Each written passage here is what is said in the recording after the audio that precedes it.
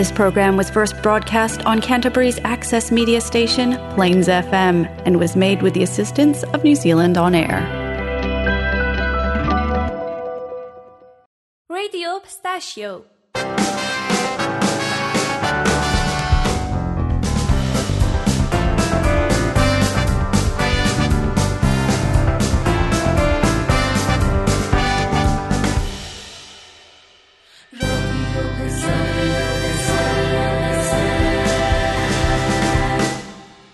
آغاز یه قصه.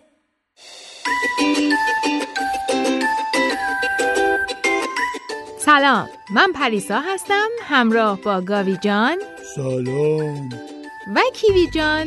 سلام. با اولین برنامه از رادیو پسته در سال 2022 برای 30 دقیقه آینده همراه شما هستیم.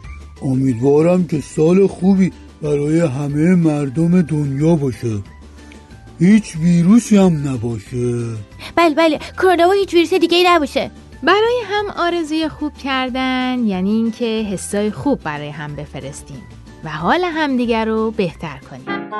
خوشحال و شاد و خندانم، قدر دنیا رو میدانم. خوشحال و شاد و خندانم، قدر دنیا رو میدانم. خنده کنم من، دست بزنم من، پا بکوبم من، شادانم.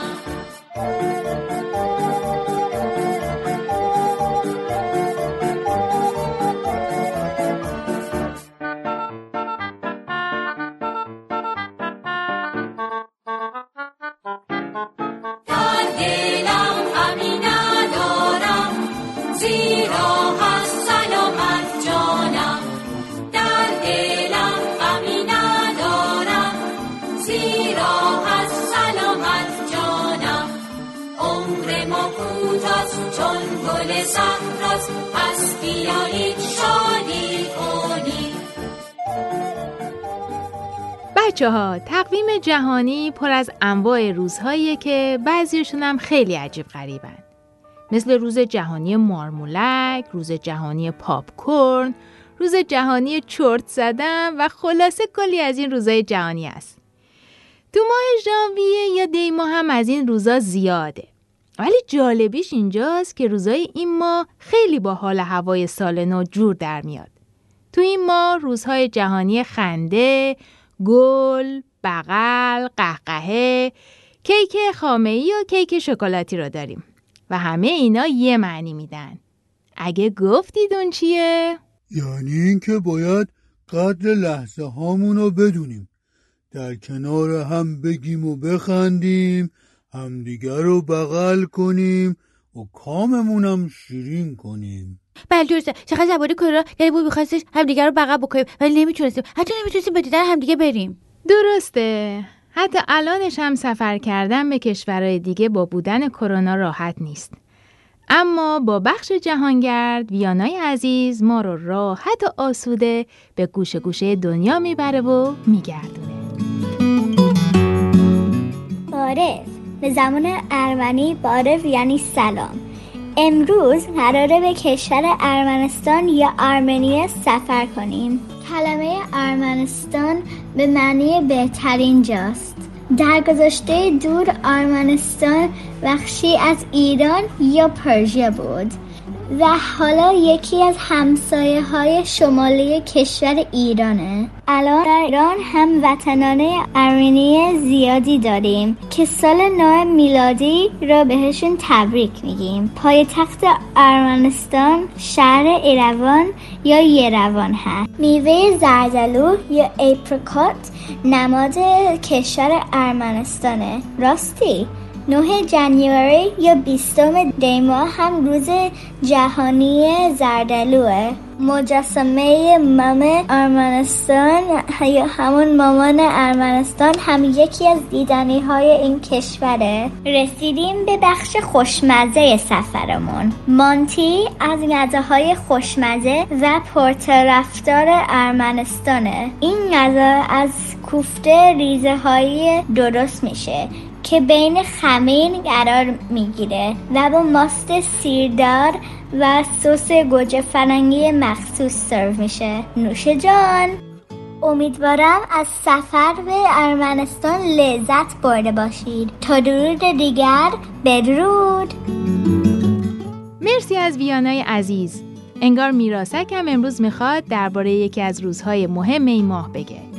عزاد روز یه شاعر بزرگ ایرانی به اسم بریم و بشنویم. سلام، من میراسکم. امروز میخوام در مورد کسی براتون بگم که بهش میگن حکیم سخن. بله، از حکیم ابوالقاسم فردوسی یکی از شاعران بزرگ ایرانه که توی روستای پاش در استان خراسان به دنیا اومد. فردوسی بیشتر عمر خودشو صرف نوشتن یک کتاب شعر فوق‌العاده کرد به اسم شاهنامه. شعرهای شاهنامه همه‌شون حماسی هن. وقتی میگم حماسی یعنی شعرهایی که بیشتر درباره کارهای عجیب و غریبیه که پهلوونا انجام میدادن. قدیما مردم توی قهوه خونه جمع می شدن و همونطور که مشغول خوردن چای و قهوه بودن یه نفر با لحن خاصی براشون قصه های شاهنامه رو تعریف می کرد که به این کار نقالی و به اون آدم نقال می گفتن. بیشتر وقتا نقال به خودش یه پرده هم می آورد که روی اون تصویر یکی از قصه های شاهنامه نقاشی شده بود، مثل قصه زال و سیمرغ، رستم و سهراب، سیاوش و داستان‌های دیگه شاهنامه. بیشتر وقتا نقالا قصه خودشون رو با این شعر فردوسی شروع می‌کردن. به نام خداوند جان و خرد، کز این برتر اندیشه بر نگذرد. خداوند نام و خداوند جای،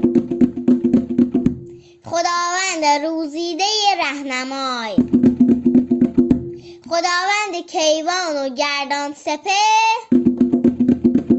فروزنده ماه و ناهید و مهر.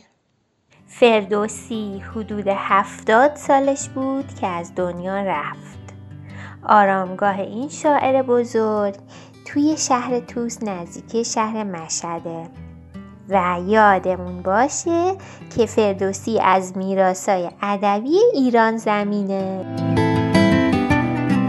شاهنامه خوانی قشنگی که شنیدید اجرای نورای عزیز 8 ساله از قائمشهر بود. تشکر میکنیم از همراهی سرکار بانو زهرا نتاج عزیز، معلم دلسوز، خلاق و خوشفکر دبستان تلیه دانش قائمشهر که معلم نورای عزیز هم هستن. بهشون تبریک میگیم. سلام. امروز میخوام در مورد یکی دیگه از ضرب‌المثل‌های ایرانی بگم. ضرب‌المثلی که امروز انتخاب کردیم ادب است که آموختی از بی‌ادبان. به نظرتون این یعنی چی؟ این ضرب‌المثل از گفته‌های لقمان حکیم است که در کتاب گلستان سعدی شاعر ایرانی نوشته شده است. دقت کردین وقتی یکی یک کار بد انجام میده و شما اون رفتار رو میبینیم تمام سعیتون رو میکنین که مثل اون آدم نباشید؟ منظور این ضرب‌المثل اینه که کارهای نادرست دیگران رو ببینیم ولی ما درستشون رو انجام بدیم. مثلا اگه یک نفر با محیط زیست مهربون نیست و به گلها آسیب میزنه، ما میفهمیم که چقدر کار زشتیه و دیگه ما اون کار رو انجام نمیدیم. آیا میدونید در زبان انگلیسی هم معادل این ضرب‌المثل رو داریم؟ اونها هم میگن A wise man gets learning from those who have none. امیدوارم بتونید از این ضرب‌المثل در موقعیت مناسبش استفاده کنید.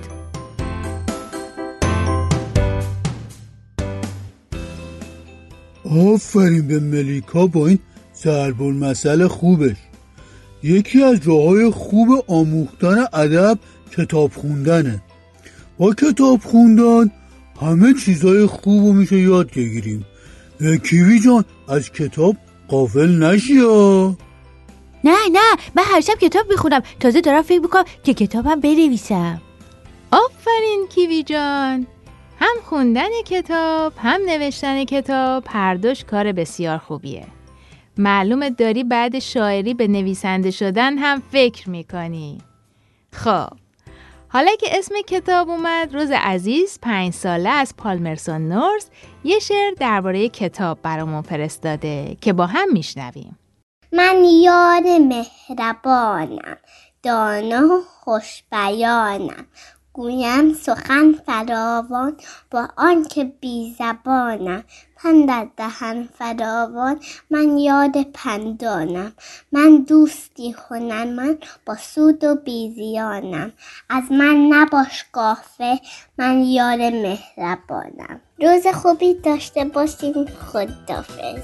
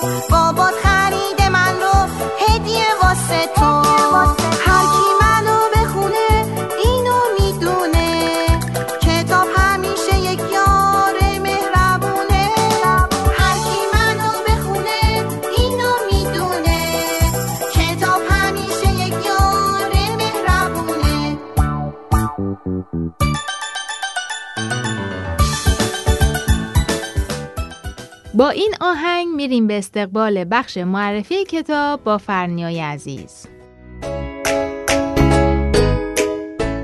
سلام، من فرنیا هستم و اومدم یک کتاب خوندنی دیگه معرفی کنم. امروز میخوام در مورد کتاب The Secret Garden صحبت کنم با ورژن درانمو ستیلتن.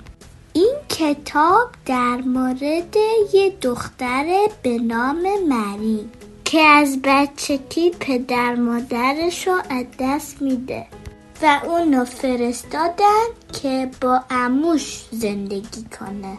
شنیده بود که تو اون خونه 100 تا اتاق داره که تقریبا همشون قفل بودن و همینطور یه باغ مخفی که همون سیکرت گاردنه که عموش قفل کرده بود. با کمک یه پرنده مری کلیدو پیدا میکنه. تصمیم میگیره که دوباره تو اون باغ گل بکاره. مری با یه پسری به نام دکن دوست میشه و تصمیم میگیره این رازو به اونم بگه. دکن هم تصمیم گرفت که همکاری کنه و با هم دیگه گلا رو بکارن. یه روز دیگه با یه پسر دیگه آشنا میشه به نام کالن همون پسر عموشه و چون مریض بود همیشه باید تو تختش میموند و یه روزی که خوب شد و بیرون میتونست بیاد، مری این رازو به اونم گفت. ولی زمانی بود که گلکاریشون تموم شده بود و اون باغو به کالنم نشون دادن. نویسنده این کتاب خانوم فرانسیس هاجسون برنت هست. امیدوارم که این کتاب رو بخونین، برام کامنت بذارین و ازش لذت ببرین.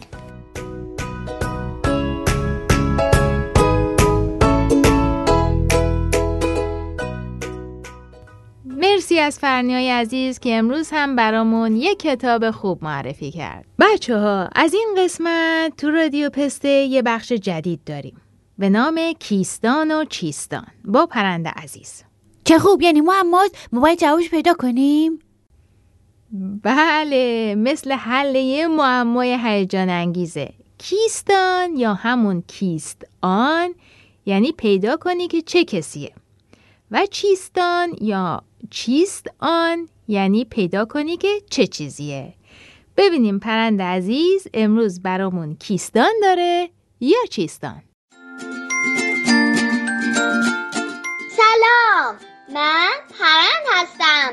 9 سالمه و با بخش کیستان رادیو پسته براتون کیستان و چیستان تر میکنم تا جوابشونو برامون بفرستید. کیستان: من کیم؟ شاعری بزرگ و شهیر که مرا شهرتیست عالمگیر. شاعرم، شاعری حماس سرا، رهنمای گروهی از شعرا. همه افسانه های شیرینم، داستان های عهد دیرینم. پارسی گویم و سخندانم، قصه پرداز پهلوانانم. داستان های رستم و سهراب همه را شرح دادم به کتاب. شده از این کتاب پاینده، ادب و شعر پارسی زنده. تا رسد این اثر به حد کمال، رنج بردم برای آن 30 سال. کیستم من؟ بگو اگر دانی، پی به نامم ببر به آسانی. اگه بچه‌ها برنامه رو خوب گوش کرده باشن حتما میتونن جواب کیستان رو بدن.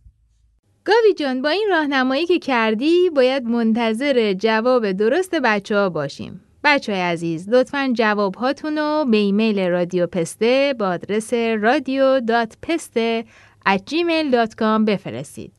اسم همه کسایی که جواب درست دادن رو در قسمت بعدی رادیو پسته اعلام می‌کنیم.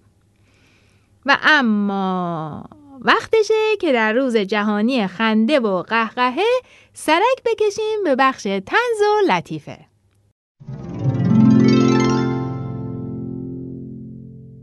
سلام، من آوا هستم. سال نوتون مبارک. دوباره براتون جوک آوردم. الان میریم برای جوک اول. به یه حلزون میگن دروغ بگو. حلزونه میگه دویدم و دویدم، سر کوهی رسیدم. الان میریم برای جوک دوم. بچه میگه مامان لطفاً از من عکس بگیر. مامانه میگه پس چه پشت تو کردی به دوربین؟ بچه میگه آخه میخوام این عکس رو بفرستم به اون دوستم که قهرم بهش. الان میریم برای جوک سوم. معلم به بچه ها میگه اگه 2 تا میشه 4 تا، به 4 تا میشه 16 تا. تو بگو 6 تا چقدر میشه؟ بچه میگه خانم اجازه؟ همه آسوناشونو خودت گفتی، به سختشون من بگم. امیدوارم از این جوکای جدیدمون خوشتون اومده باشه. خداحافظ. مرسی از آوای عزیز که با جوکای قشنگش خنده به لبامون میاره. من خیلی دوست دارم، خنده شاد بودن خیلی خوبه. برای همین امروز هرو میخواد درباره احساس خوشحالی برامون بگه.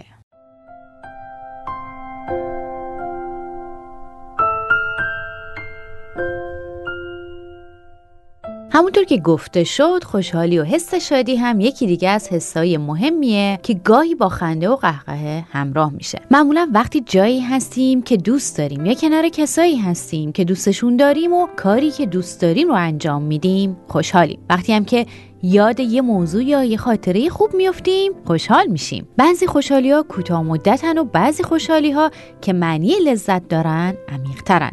مثلا لذت کمک کردن به دیگران یا انجام کار مورد علاقه یا تلاش برای رسیدن به هدف. اما همیشه نباید منتظر بمونیم تا چیزی یا کسی ما رو خوشحال کنه، بلکه باید سعی کنیم راههایی پیدا بکنیم که برای خودمون حس خوشحالی ایجاد کنیم و خودمون رو شاد کنیم. یکی از راه‌ها اینه که قدر لحظه ها رو بدونیم و ازشون لذت ببریم. حتما به اندازه کافی بخوابیم تا سر حال باشیم. یاد بگیریم که خودمون رو دوست داشته باشیم، مراقب سلامتیمون باشیم و با قدردانی از خودمون اعتماد به نفس بیشتری داشته باشیم. ورزش کنیم و قدر داشته هامون رو بدونیم و حسرت نداشته هامون رو نخوریم. سعی کنیم دیگران رو ببخشیم، اما بدی ها رو فراموش نکنیم تا دوباره لطمه نخوریم. احساساتمون رو بشناسیم و به جا و به درستی اونها رو نشون بدیم. همین باعث میشه که استرسمون کمتر بشه و خلق و خوی بهتری داشته باشیم. خلاق باشیم. با خلاقیت یاد میگیریم که چطور افکارمون رو نسبت به شرایط و موقعیت تغییر بدیم و کنترل بهتری داشته باشیم. مثبت اندیش باشیم و بیشتر به چیزهای خوب فکر کنیم تا انرژی‌های مثبت رو جذب کنیم و برای دیگران هم بفرستیم. از واژه‌ها و کلمات زیبا در افکار و گفتگوهامون استفاده کنیم، چون کلمات انرژی دارن. مثلا نگیم زشته، بگیم قشنگ نیست. نگیم دشوار و سخته، بگیم آسون نیست. نگیم به درد نمیخوره، بگیم مناسب من نیست. نگیم شکست خوردیم، بگیم با تجربه شدیم. نگیم ناامید شدیم، بگیم بعداً انجامش میدیم. نگیم به تو ربطی نداره، بگید خودم حلش میکنم. نگیم داد نزن، بگیم آروم باش. و فراموش نکنیم که معجزه انسان کلامشه که میتونه احساسات رو ایجاد کنه و حس شادی و آرامش رو با خودش بیاره.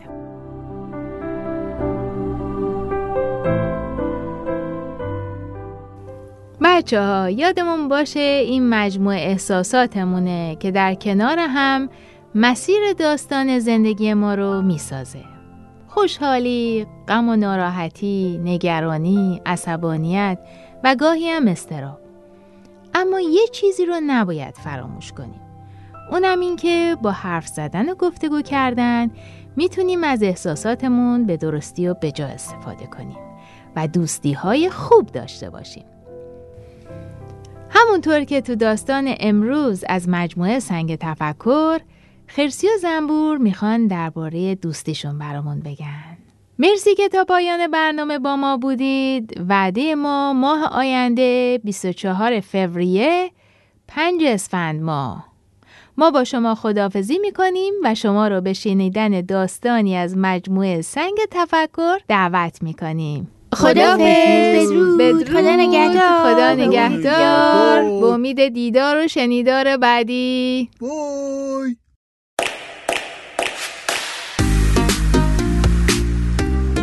مجموعه داستان‌های سنگ تفکر. این داستان دوست. زنبور همانطور که داشت در روشنایی جنگل پرواز می کرد پرسید: خرسی چه کار می کنی؟ خرسی نفس نفس زنان گفت: دارم تمرین می کنم.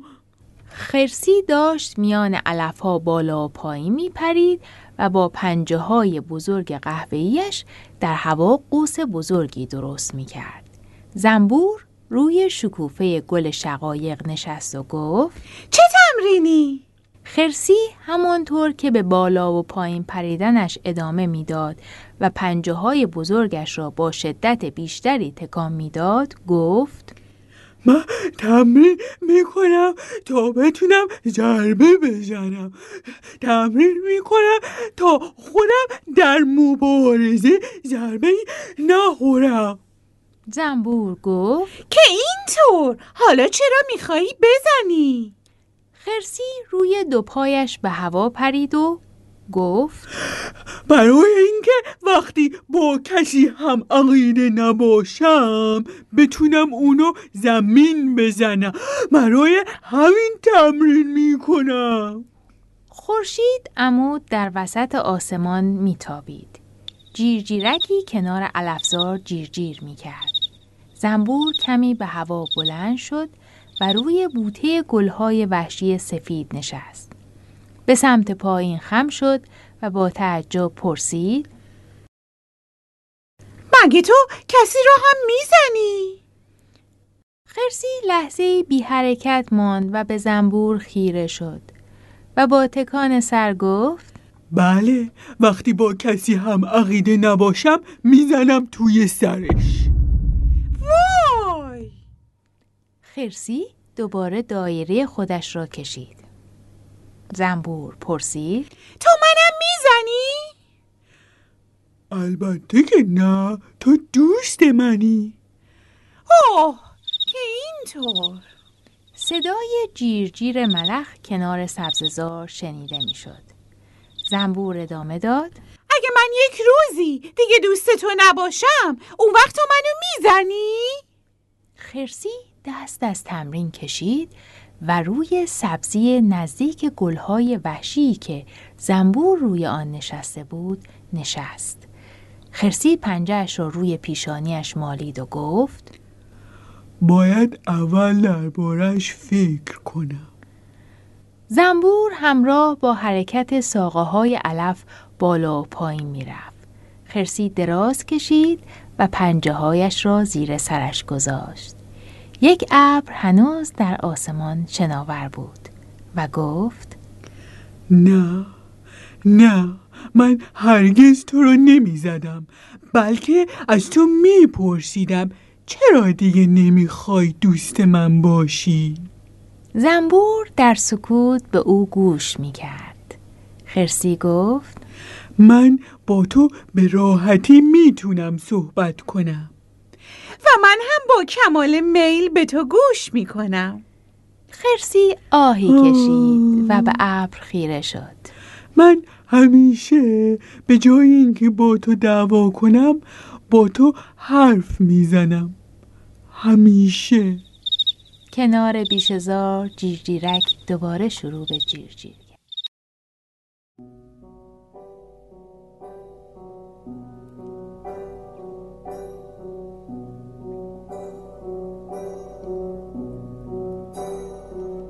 لالایی کن به خواب، خوابت قشنگه، گل مهتاب شبا هزار تا رنگه، یه وقت بیدار نشی از خواب قصه،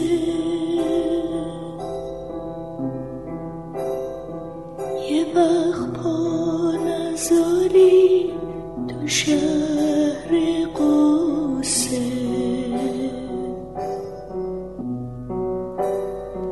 لالایی کن مامان چشماش بیداره،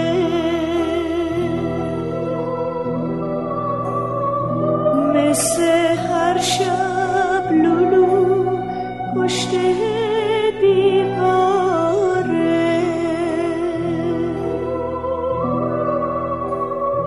دیگه بادک تو نخ نداره،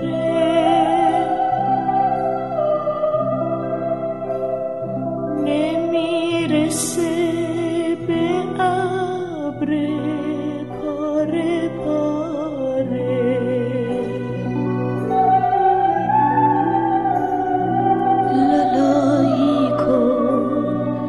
لالایی کن مامان تنهات نمیذاره، دوست داره میشه